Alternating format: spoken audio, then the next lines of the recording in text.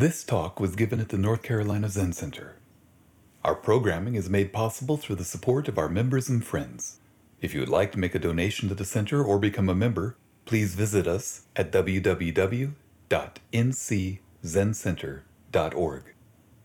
We have found that it can aid one's understanding of a Dharma talk or Teisho if you sit in meditation beforehand, and we encourage you in this practice. Thank you for listening. Good morning.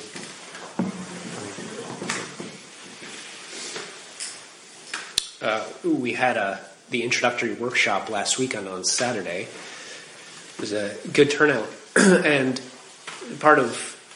with these intro workshops, part of what you're up against is explaining a lot in a very short period of time, with a lot of different experience levels and a lot of different questions.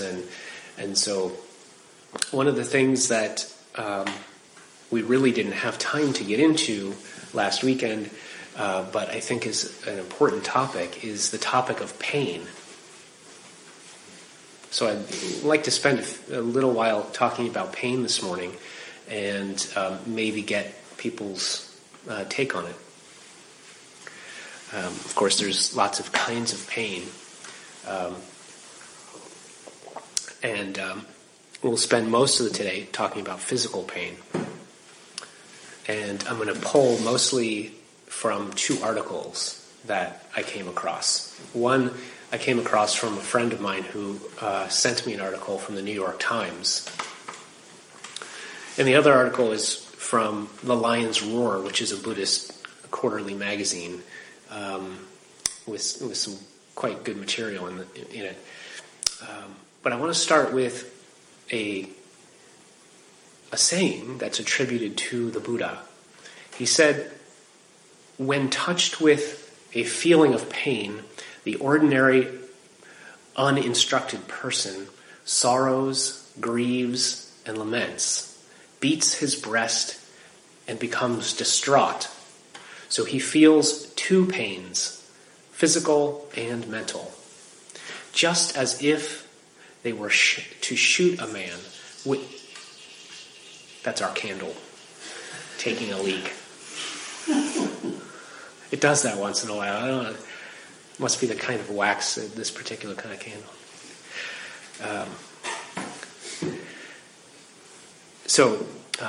Just as if they were to shoot a man with an arrow and right afterwards were to shoot him with another one, so that he would feel the pain of two arrows. Let me repeat that.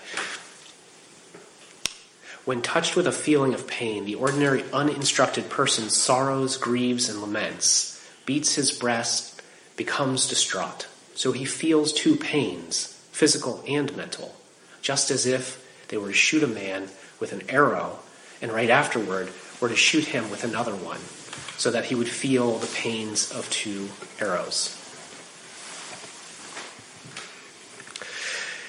So this first article, I'm just going to read parts of. It's called "After Surgery in Germany, I Wanted Vicodin, Not Herbal Tea." And it's by Feruza Dumasjan. It's actually just from a few weeks ago. She begins. She said, "I recently had a hysterectomy here in Munich, where we moved from California 4 years ago for my husband's job. I brought up the subject of painkillers with my gynecologist weeks before my surgery. She said that I would be given ibuprofen. Is that it? I asked. What's that? That's what I take when I have a headache. The removal of an organ certainly deserves more.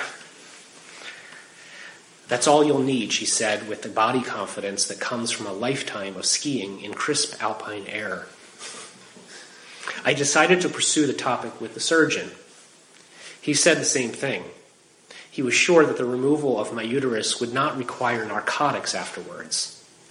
I didn't want him to think I was a drug addict, but I wanted a prescription for something that would knock me out, at least for the few nights, and maybe half of the day. With mounting panic, I decided to speak with the anesthesiologist, my last resort.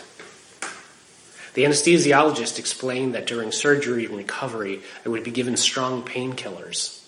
But once I got home, the pain would not require narcotics. To paraphrase him, he said, "Pain is a part of life. We cannot eliminate it, nor do we want to. The pain will guide you. You will know when to rest more. You will know when you are healing. If I give you Vicodin, you will no longer feel the pain. Yes, but you will no longer know what your body is telling you. You might overexert yourself because you're no longer feeling the pain signals. And all you need is rest. And please be careful with ibuprofen. It's not good for your kidneys.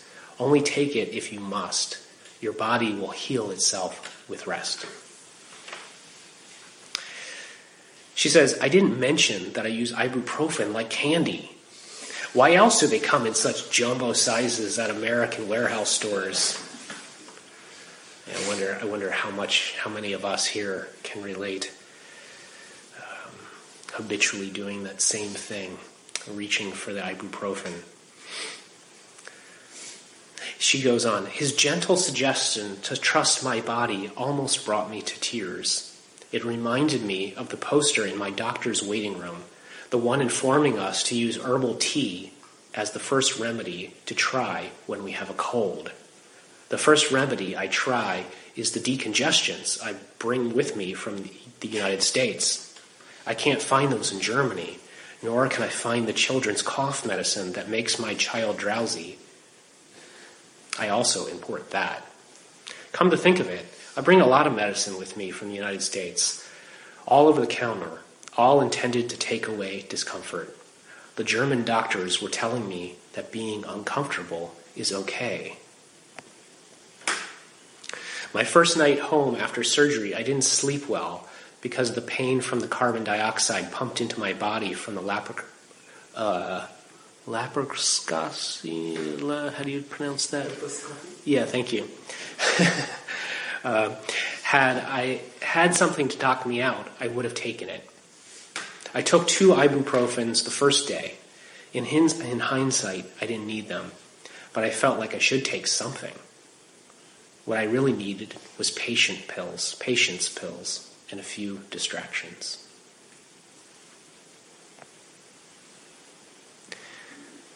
It got me thinking about, this crisis we're in this country about opioids. When I had a hernia surgery a couple years ago, I got a prescription of opioids, and I think it was something like 120 of them. I mean, the bottle was absolutely enormous, and I think everybody here is probably aware that we're in a epidemic of opioid use and overuse and addiction. But it seems to be mainly in this country, not in other countries.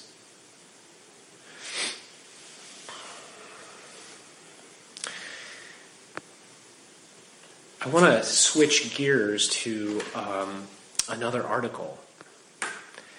This one is called Buddhism's Pain Relief. It's by Rick Heller, and it's back from 2010. I thought it was quite good. He begins, actually this is a couple paragraphs in. He says, "Although we commonly experience physical pain as a single phenomenon, it's actually composed of distinct elements that include the sensation itself and an aversive element we call suffering. Not only does aversion create suffering, which again is this second arrow that the Buddha talked about, it is increasingly clear that a person's attitude can affect the pain sensations themselves, which is the first arrow.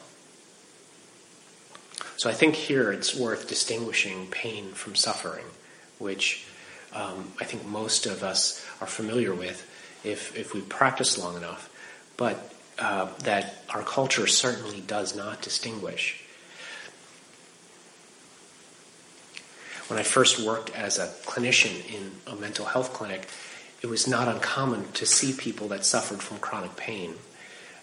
And what I was treating, of course, was the depression, and often the anxiety around the pain.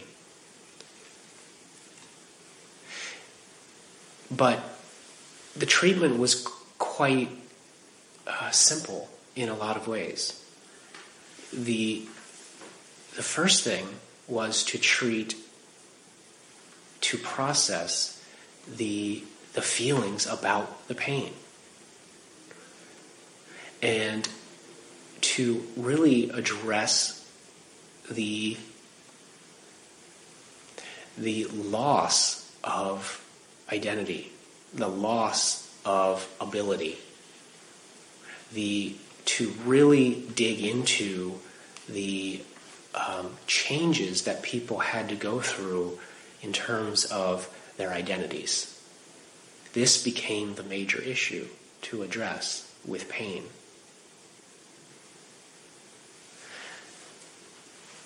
So much of the pain that we experience, the suffering that we experience, is really wrapped up in identity. How we identify, and how, when we experience pain, how that in our minds, that interrupts our fixed notion of ourself and the way things should be.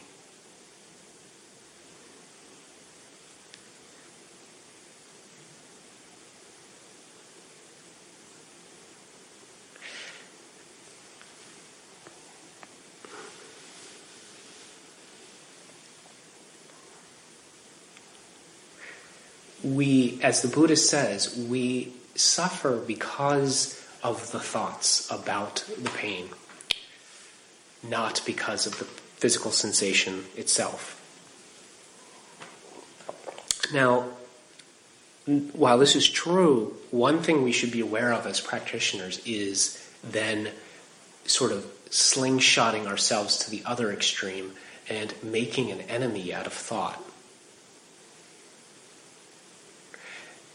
Sort of pitting ourselves against our own thinking. You know, if I suffer because I think too much about my pain, then, well, the remedy is to stop thinking or to change my thinking. And what happens often is then we become, as I spoke about last week, is we get caught up in positive thinking, trying to generate positive thoughts about our experience. And if we're not careful, that too becomes a problem, because then, again, what we're doing is we're setting up a duality between us and our thoughts.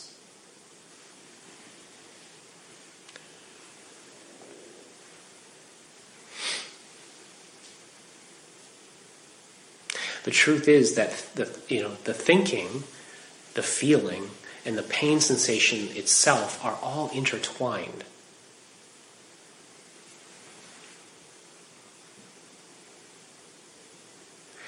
In our culture, it seems actually that it reinforces this idea that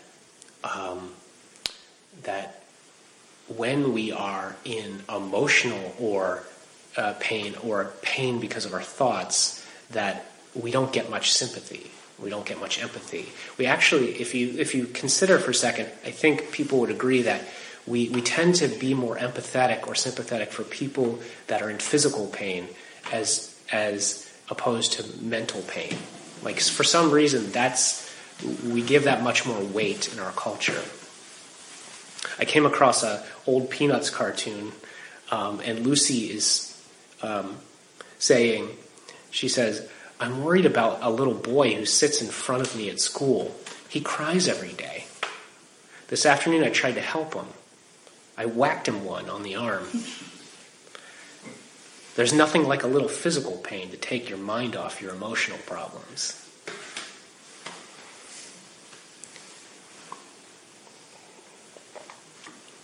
There's a famous pain doctor who I think just died a couple years ago, Dr. John Sarnos. He said,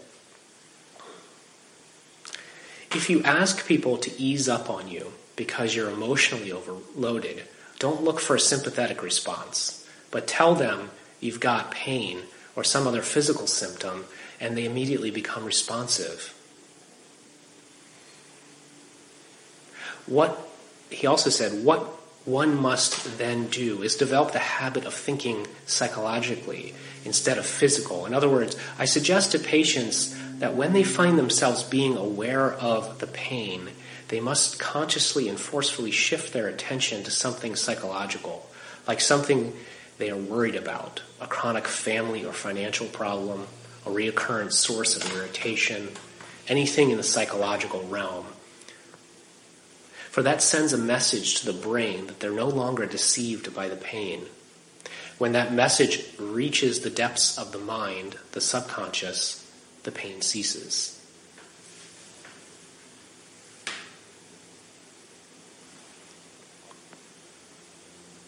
So going back to the article for a second to get a little bit more of a handle on what's going on here, there's a famous or well-known researcher named Ronald Siegel, and he's on the clinical faculty of the Harvard Medical School. And he says that the practice of mindfulness can alleviate suffering, and in some cases it can reduce the volume of the physical pain sensations. Siegel is a specialist in the treatment of chronic back pain. He says most causes of back pain, he believes, are caused by muscular tension rather than structural problems in the body. That back pain and many other pain disorders stem from a feedback loop stirred by fear and negative thoughts that make muscles tight. He says once we experience a pain sensation that we're afraid is due to an injury, we bring all of our attention to it, and simply the bringing of fearful attention to pain increases the experience of pain. These disorders are maintained by the fear of the disorder. I think we can all relate to this. I certainly can relate to it in the most simple ways, especially in the practice of Zazen. How many of us have sat and got consumed with the idea that the pain we're experiencing during the sitting will somehow cripple us, will somehow injure us. It can be as simple as our leg falling asleep during a round of sitting, and we get into the idea that, oh my God, the bell's going to ring, and I'm not going to be able to stand up, and the Keen line's going to continue without me, and then, what are people going to think about me? And I'm not going to be, seen as a strong practitioner, or and it goes on and on, and then of course the pain in the leg gets worse and worse, right? It becomes all-consuming. So this is really what he's pointing to. How when we obsess about a pain sensation, the muscles begin to tense, and it becomes worse. It becomes the feedback loop.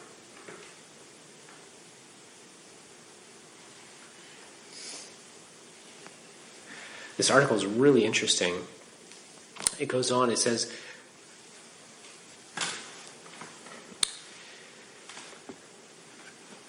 where was I?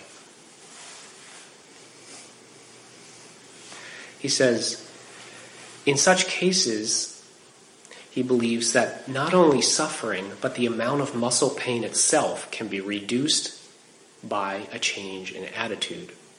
By turning our attention towards the phenomenon that we're afraid of and trying, in essence, to say yes to the sensations, that whole aversion response tends to drop away. It may seem strange that we can feel intense pain sensations without anything major being wrong. In the West, until recently, the standard view has been that physical pain is a warning sign of tissue damage, and that the greater the pain, the greater the damage.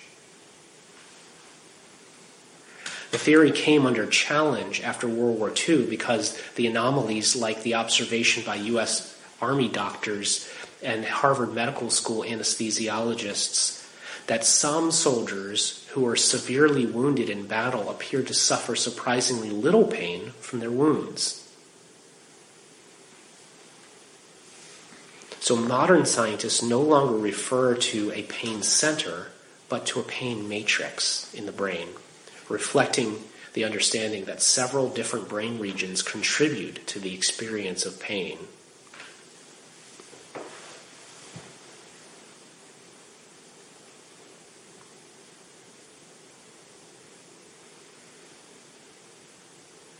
Neurofibers carry pain signals up the spine to a key branching point in the brain called the thalamus.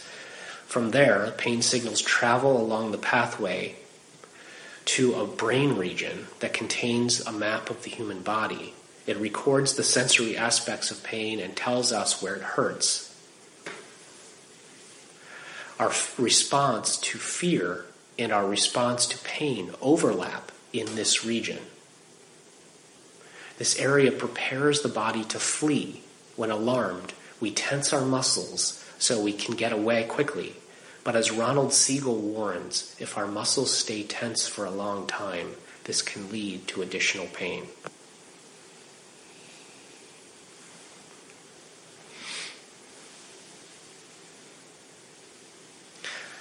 And then, of course, what happens when we experience these pain sensations without fear, without that additional tensing, then a lot of the pain disappears. People experience this in sesshin, our intensive retreats, where we've made a commitment to sit together for hour after hour and to work with our pain. Of course, a lot of people go through the mental exercise of, well, I could always leave, and of course that's always an option. But once we decide not to give ourselves that out, it's interesting what we can do with that decision to not leave. And instead we decide to stay. And when I mean stay, not just stay in the sesshin, but to stay put with our experience, to stay present with our experience.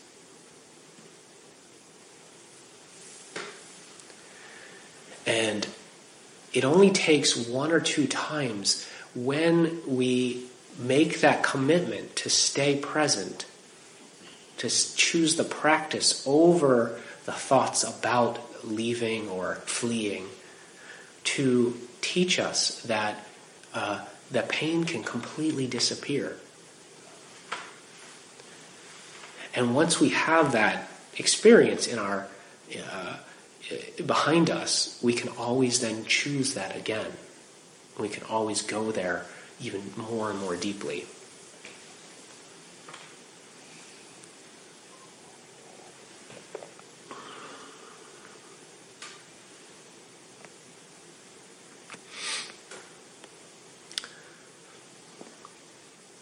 So, rather than keep going on and on, I'm aware for some reason that our time got cut this morning. I think we sat longer.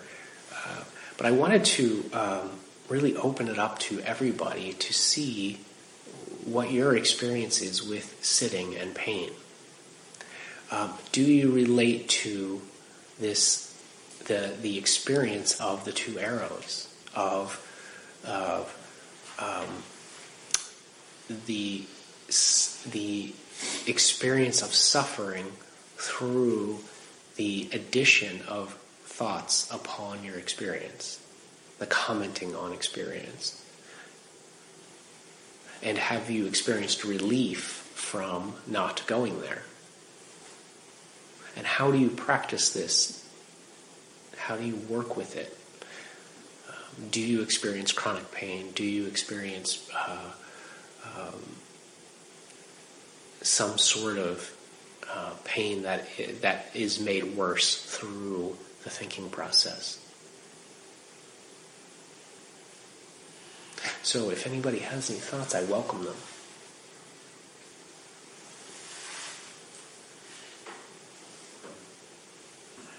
Yeah, it doesn't relate to the pain building up, and as you think about it more, it gets worse. And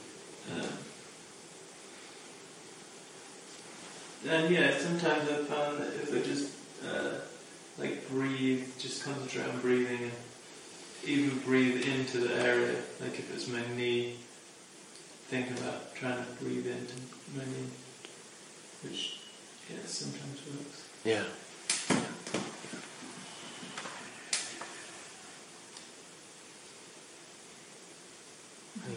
This was interesting because I left twice because I had so much pain that I could not sit still. Yeah.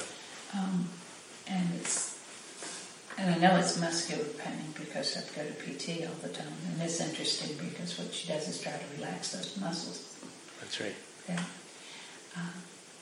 But I've never connected it with any thought, particularly. Something to think about. Yeah. Or not think about. Find it somehow. Yeah.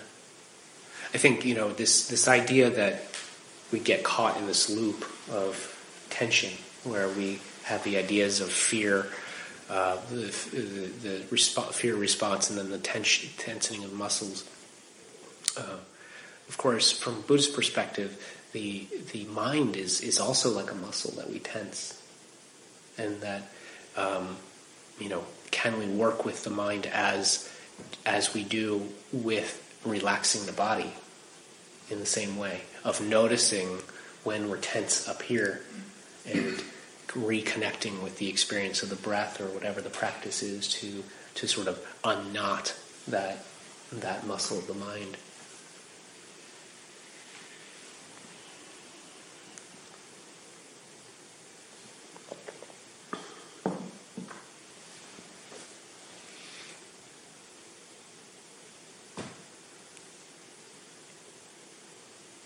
So I have,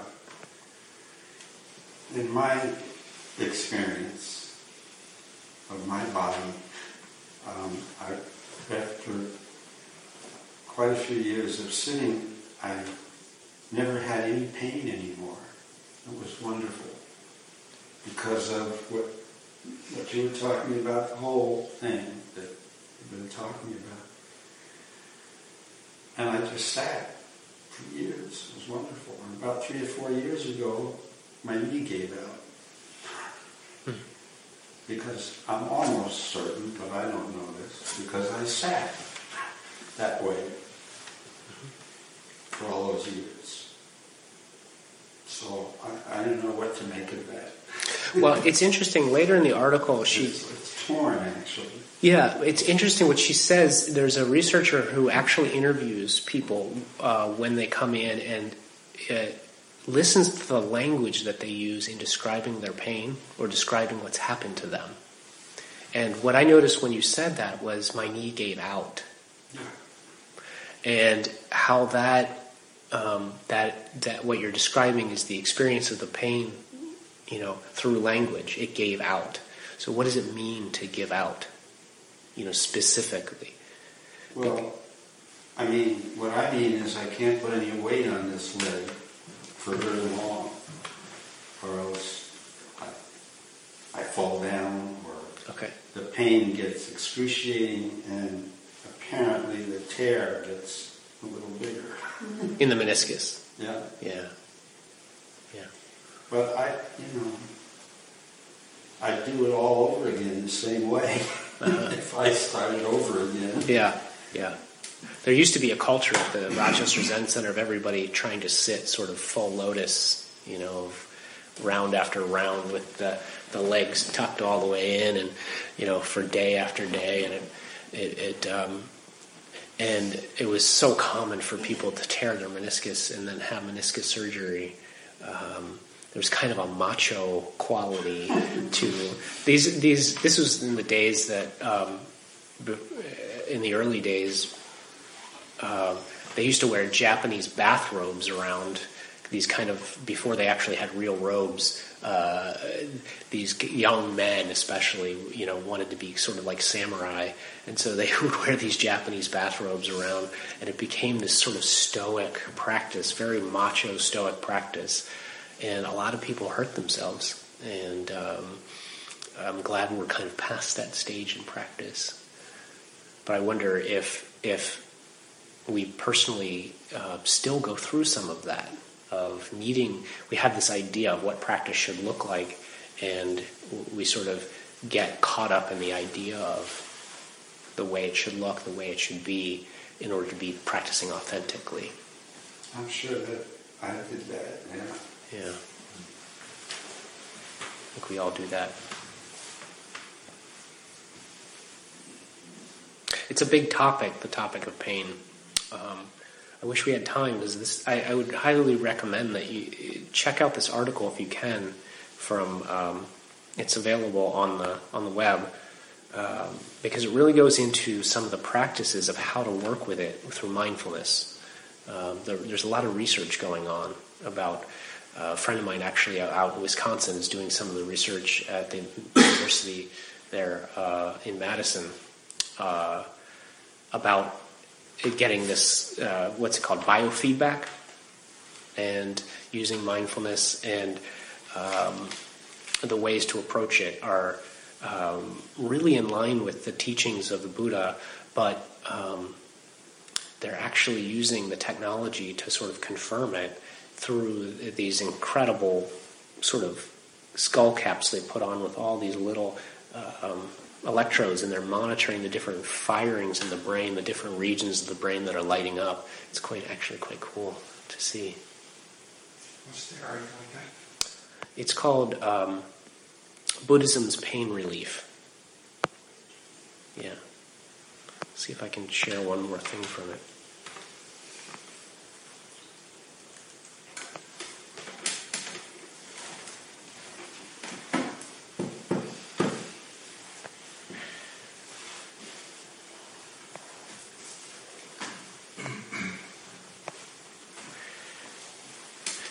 Let's see, since we have just a couple minutes.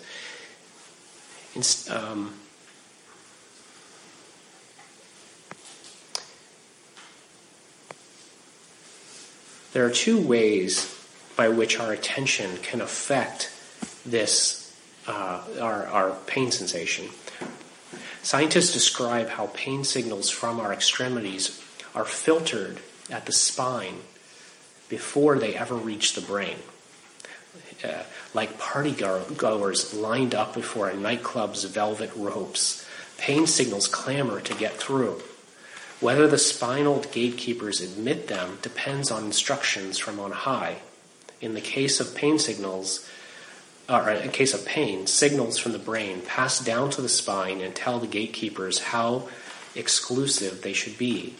The descending pathway is usually a regulatory pathway. It could facilitate it or it could inhibit it. This is where emotional states or situations or environment affect the pain sensation. Depending on the attitude and expectations, therefore, we can actually filter out pain before it reaches our consciousness. When we pay fearful attention to pain, however, we instruct the gates to open wide. As a result, we feel more intense pain.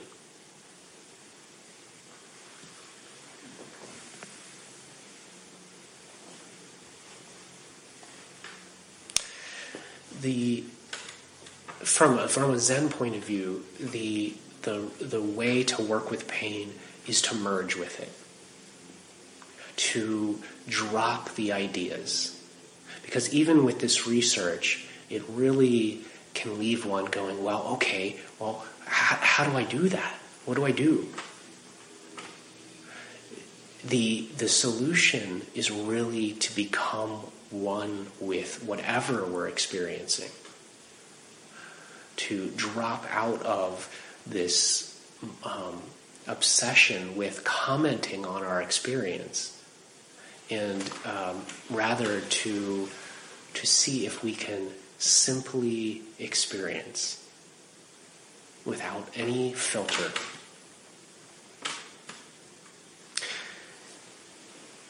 my experience is that the best way that we can learn to practice with pain is in retreat. Because there again, we've made the commitment to not flinch, to not run from the experience of discomfort. Most of the time in our daily life, we are so consumed and so encouraged to distract ourselves that we don't really stand a chance.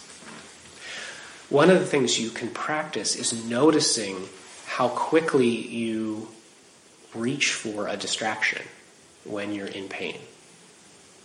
How quickly the habit mind comes in and encourages you to try to go elsewhere, so to speak, to take that Aleve or ibuprofen, or to somehow change the environment, or to somehow complain about the experience. And to use it as a mindfulness practice to really begin to get a handle on how much of our lives are spent in that reactive state rather than being able to sit with it.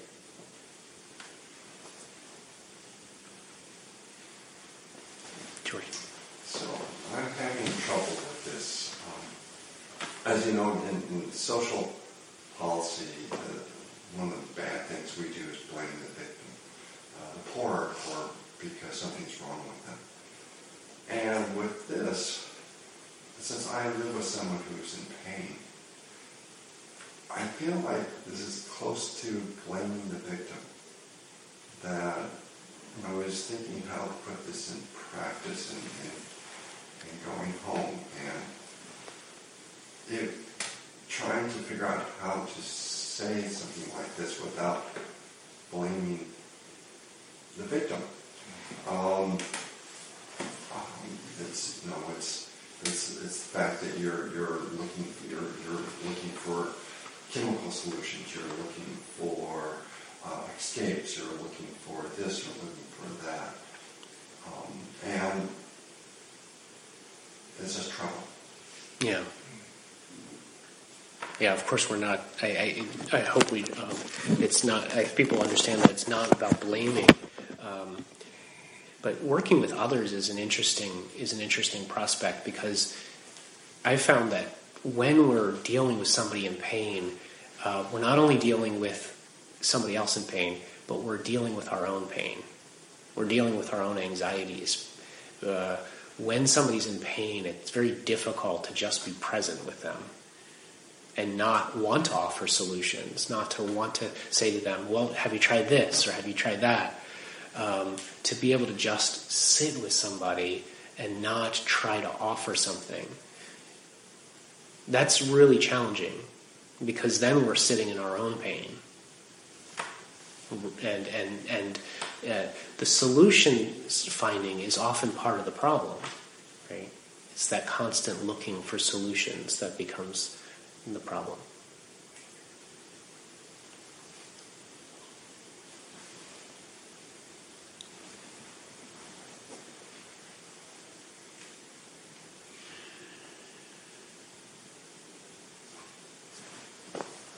So we focused on physical pain, and I resonate with a lot of what's been said. And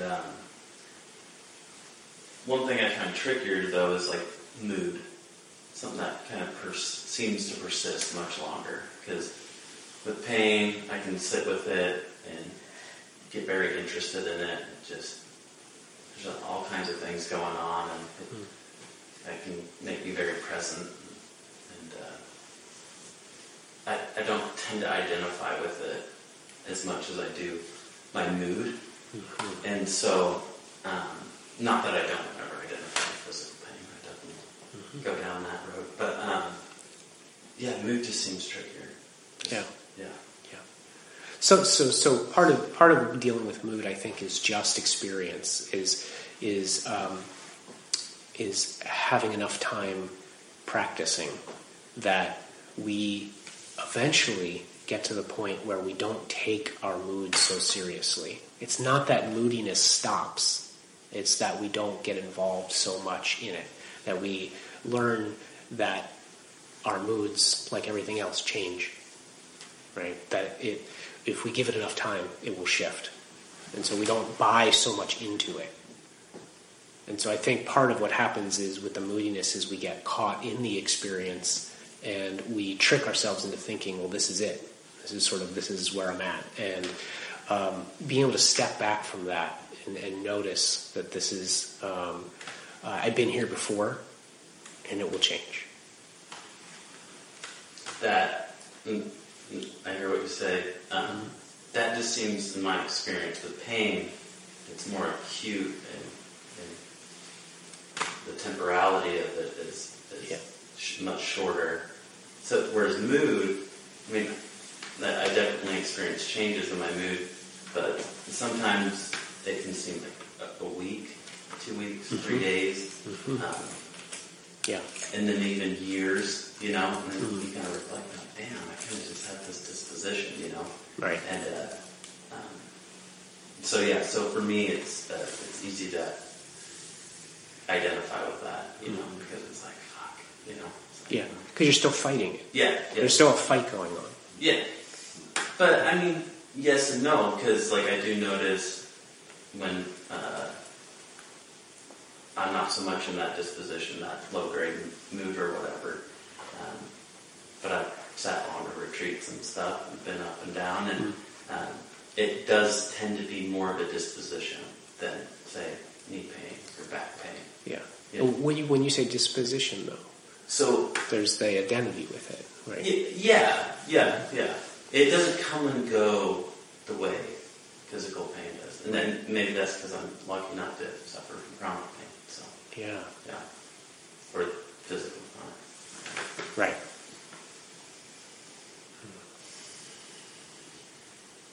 Yeah, my experience again is that given practicing long enough, you learn to.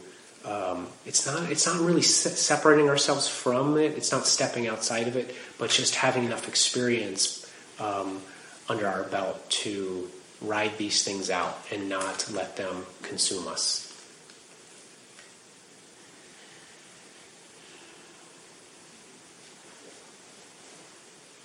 Okay. Does anybody else have anything? We're a little bit over time.